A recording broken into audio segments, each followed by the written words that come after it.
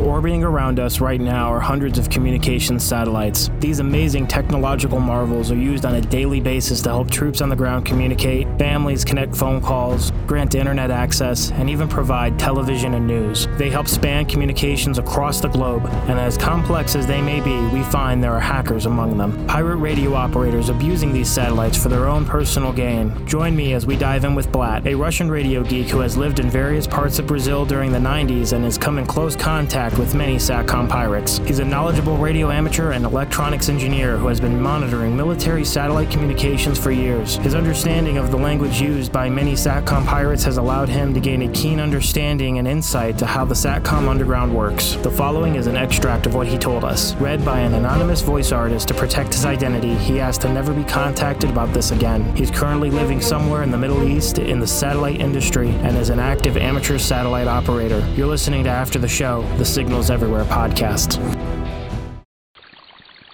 Before we get started, Blatt, I want to genuinely thank you from the bottom of my heart for sharing this story with the community. It's not every day that you run into somebody who has been able to get so close to the Satcom piracy underground. I guess the best place to start is really with your story. How did you get started in the satellite industry, and how did you end up where you are now? It's all started back in 19th. I was a teenager living in Brazil, Rio de Janeiro, specifically after the fall of the Soviet Union. My father was a merchant. We settled in the middle of Copacabana. Both my father and I had love for radio. My father was a ham in Brazil and Russia. I got into computers and CB radio, and through that I started hearing about satellite Bolina. Bolina was very secretive in 19th. I was introduced to it during a trip to Fabelia. I noticed a helical antenna pointing to the sky and someone talking on a VHF rig to Paraguay. No way you can reach Paraguay on VHF. I talked with the guy who was a Siberian, and he told me that he was bouncing his signal from a satellite. To my 15 years old self, it was like something from a science fiction movie. Someone with a simple VHF rig getting into a geostationary satellite. Yeah, I mean, it really is just amazing to find out what you can do. And what you can listen to even. Not even talking about the piracy aspect, just the fact that you can listen into a geostationary satellite. And I'm sure back then it was probably a lot harder than it is today. I mean, I can throw out a whip antenna or a simple directional antenna to a software-defined radio, and I can listen to just about anything, assuming it's not encrypted. Obviously, you wanted to find more answers. So, how did you go about really learning the things that you did? I started asking around the amateur radio community. It seems taboo, and I was told not to get into it. Then I met an older ham, who unfortunately passed away a few years ago, Greg Elmer, and he told me a bit of history of Satcom. Back in 18th, war and drugs was on its peak in the South American jungles. Contras, Mercenaries, CAA, SAD, DAR, British SAS, were working with governments to get rid of communism and drugs. Allegedly loyal parties were given modified ICOM rigs that were able to reach flying repeaters. Those flying repeaters turned out to be Satcoms. Back in the 18th, everything was on the clear. The noise floor was lower, so with the receiver someone found out military transmissions were coming from the sky. In some moment, one of those rigs reached some technician, who was able to engineer the uplink racks. He started to sell modified radios to narcos, loggers, trackers, and someone in rural Brazil. Take in consideration that Brazil back in those days was pretty uncivilized, and rural areas were dangerous. Just look to VIPs from Avenger Mora, and you will see that Brazil looked like in the 19th. Brazilians are a bit outlaws.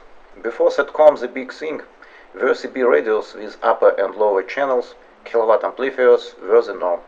Then suddenly, radios with no coverage gap, no propagation problems, were available for anyone with money. And here comes the crazy thing, narcos, paras and landlords were the first ones pirating the satellites. Satcom transponders were saturated with lingo, obscure code words, this time not coming from military commanders, but from narcos and individual bloggers. Brazil was a wild place. The cheapest way to get into satellites was using a mixer for RX and quasi-resonant converter to filter out the second VHF harmonic. It's really astounding to think too, especially for that region in this era, back in the 80s and 90s, to think that you went from having, a region that had almost no proper radio communications, no cellular communications. Like you said, a lot of people are using CB or other, radio communications like VHF, which is obviously very limited in its range, to suddenly now they have access to a satellite. And all they really need is enough money to pick up a modified a modified transceiver. And, of course, if they have the know-how, they could build it themselves. And so it's just crazy to think that you went from almost no communication to suddenly the entire region is capable of communicating with each other. And it could be friends and family. It could be truckers. Like you said, it could be narcos with, for those not familiar, we're basically talking drug runners, running cocaine and stuff back and forth through the country. And it's just crazy to think how quickly this happened. And not only are they hijacking a satellite, they were actually hijacking U.S. government satellites. At the time, this was the FleetSat constellation. This was a Department of Defense project that was set up for government communication for the United States troops. And so at the time, this was FleetSat. And today, this constellation is actually being replaced with the UFO system. It's actually standing for the Ultra High Frequency Follow-On satellite system. And while this does have some higher frequency band transponders on board, it also replaces the UHF transponders that began to fail in the old FleetSat system. So these satellites are still very much alive. And now, obviously, hijacking a government satellite is going to get you some attention. And that doesn't matter if you're just somebody at home, somebody who happens to just be a truck driver, or, of course, if you're running drugs, you're definitely going to have some government eyes on you.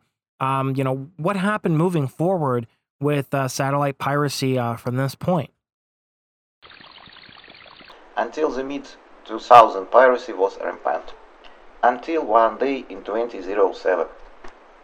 I was on a trip in Europe, checking the ERC Satcom monitoring channel, and suddenly someone mentioned that a crackdown on pirate satellites users was going on in Brazil.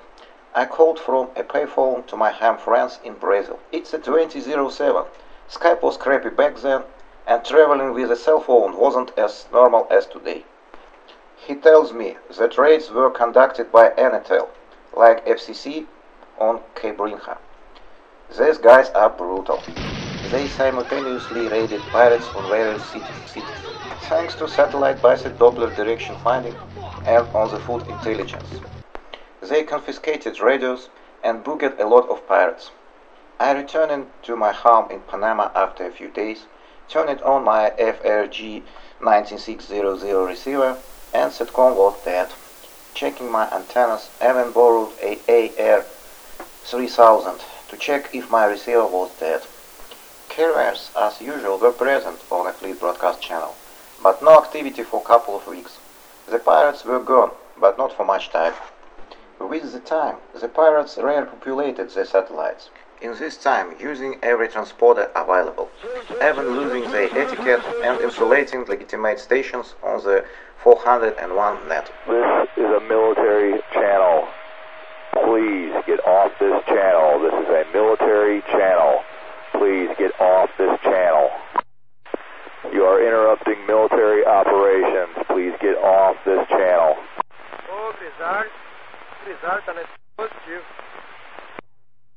Stay off the radio. This is a military channel. Stay off the radio. Now Satcoms was even worse than before. The Brazilian flag motto says, Ordem e Progresso, which roughly translates as order and progress. When it comes to airwaves, it's nowhere near ordered, but progress comes in the form of technological development. All right, so I know what you guys have to be thinking at this point. Broseph, how in the world are you telling me that a United States government satellite sponsored by the Department of Defense has been illegally pirated and hijacked from the mid-'80s all the way to today? You've got to be kidding me. These things have to be more secure than that, right? Well, that's certainly what I thought when I first got into radio communications and really piqued an interest in satellite communications as well. But the fact of the matter is, when you look at it from a logistical standpoint, These satellites are going to be in orbit for a very long time, and they need to be flexible. One of the most flexible things you can do with a satellite is use something known as bent pipe technology, or a bent linear transponder. Essentially, the idea is you create a satellite that will take in an uplink frequency, and then on the output, relay that information regardless of what modulation it is. So it can be AM, it can be FM, it could be sideband, it could be just about anything. And if it hears it on the uplink, it sends it back down on the downlink. It is honestly like having 30 or more repeaters in the sky in a set location, all with their own sets of uplink and downlink frequencies, or repeater input and output frequencies. The difference with a bent pipe transponder satellite, however, is that they are completely linear. So like I said, they don't care what modulation comes into it, which makes them extremely flexible. These can be used in communications satellites, broadcast television satellites, and many other satellite services. The idea here being, especially in the case of security, you have to consider this satellite, once launched into orbit, isn't going anywhere anytime soon. They're going to have a 10, 20, maybe 30-year lifespan in orbit. And if, for example, you have a satellite that uses a certain type of encryption, and all of a sudden you find out that encryption has been broken or someone has cracked it, you can't just fix that satellite. You can't just launch a new one. It's not really a trivial process to get something into orbit.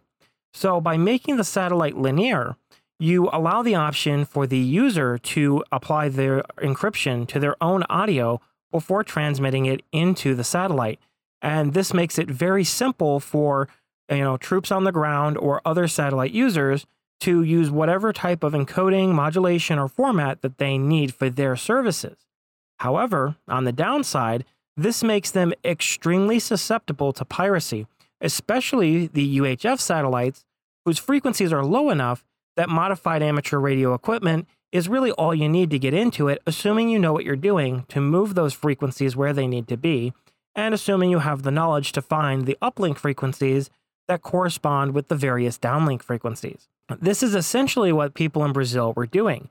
They were sweeping frequencies that they believed to be in the uplink range while monitoring what they believed to be the downlink range, and they were waiting to see if their signal popped up on the downlink. If it did, they knew that they found a working uplink and downlink pair that they could use to actively pirate access on the satellite. And this doesn't just happen for UHF Satcoms. This happens in the L-band for things like Inmarsat and many other satellites like broadcast satellite television as well. There have even been instances where people have hijacked television signals going to broadcast satellites and replaced it with their own video. So by making a satellite this way, it really makes it incredibly flexible for the end user to do what they need to with it. It helps prevent you from needing to completely replace a satellite in orbit if your protocol, modulation, or some other format changes, but it does unfortunately leave you very susceptible to piracy and hijacking of any sort.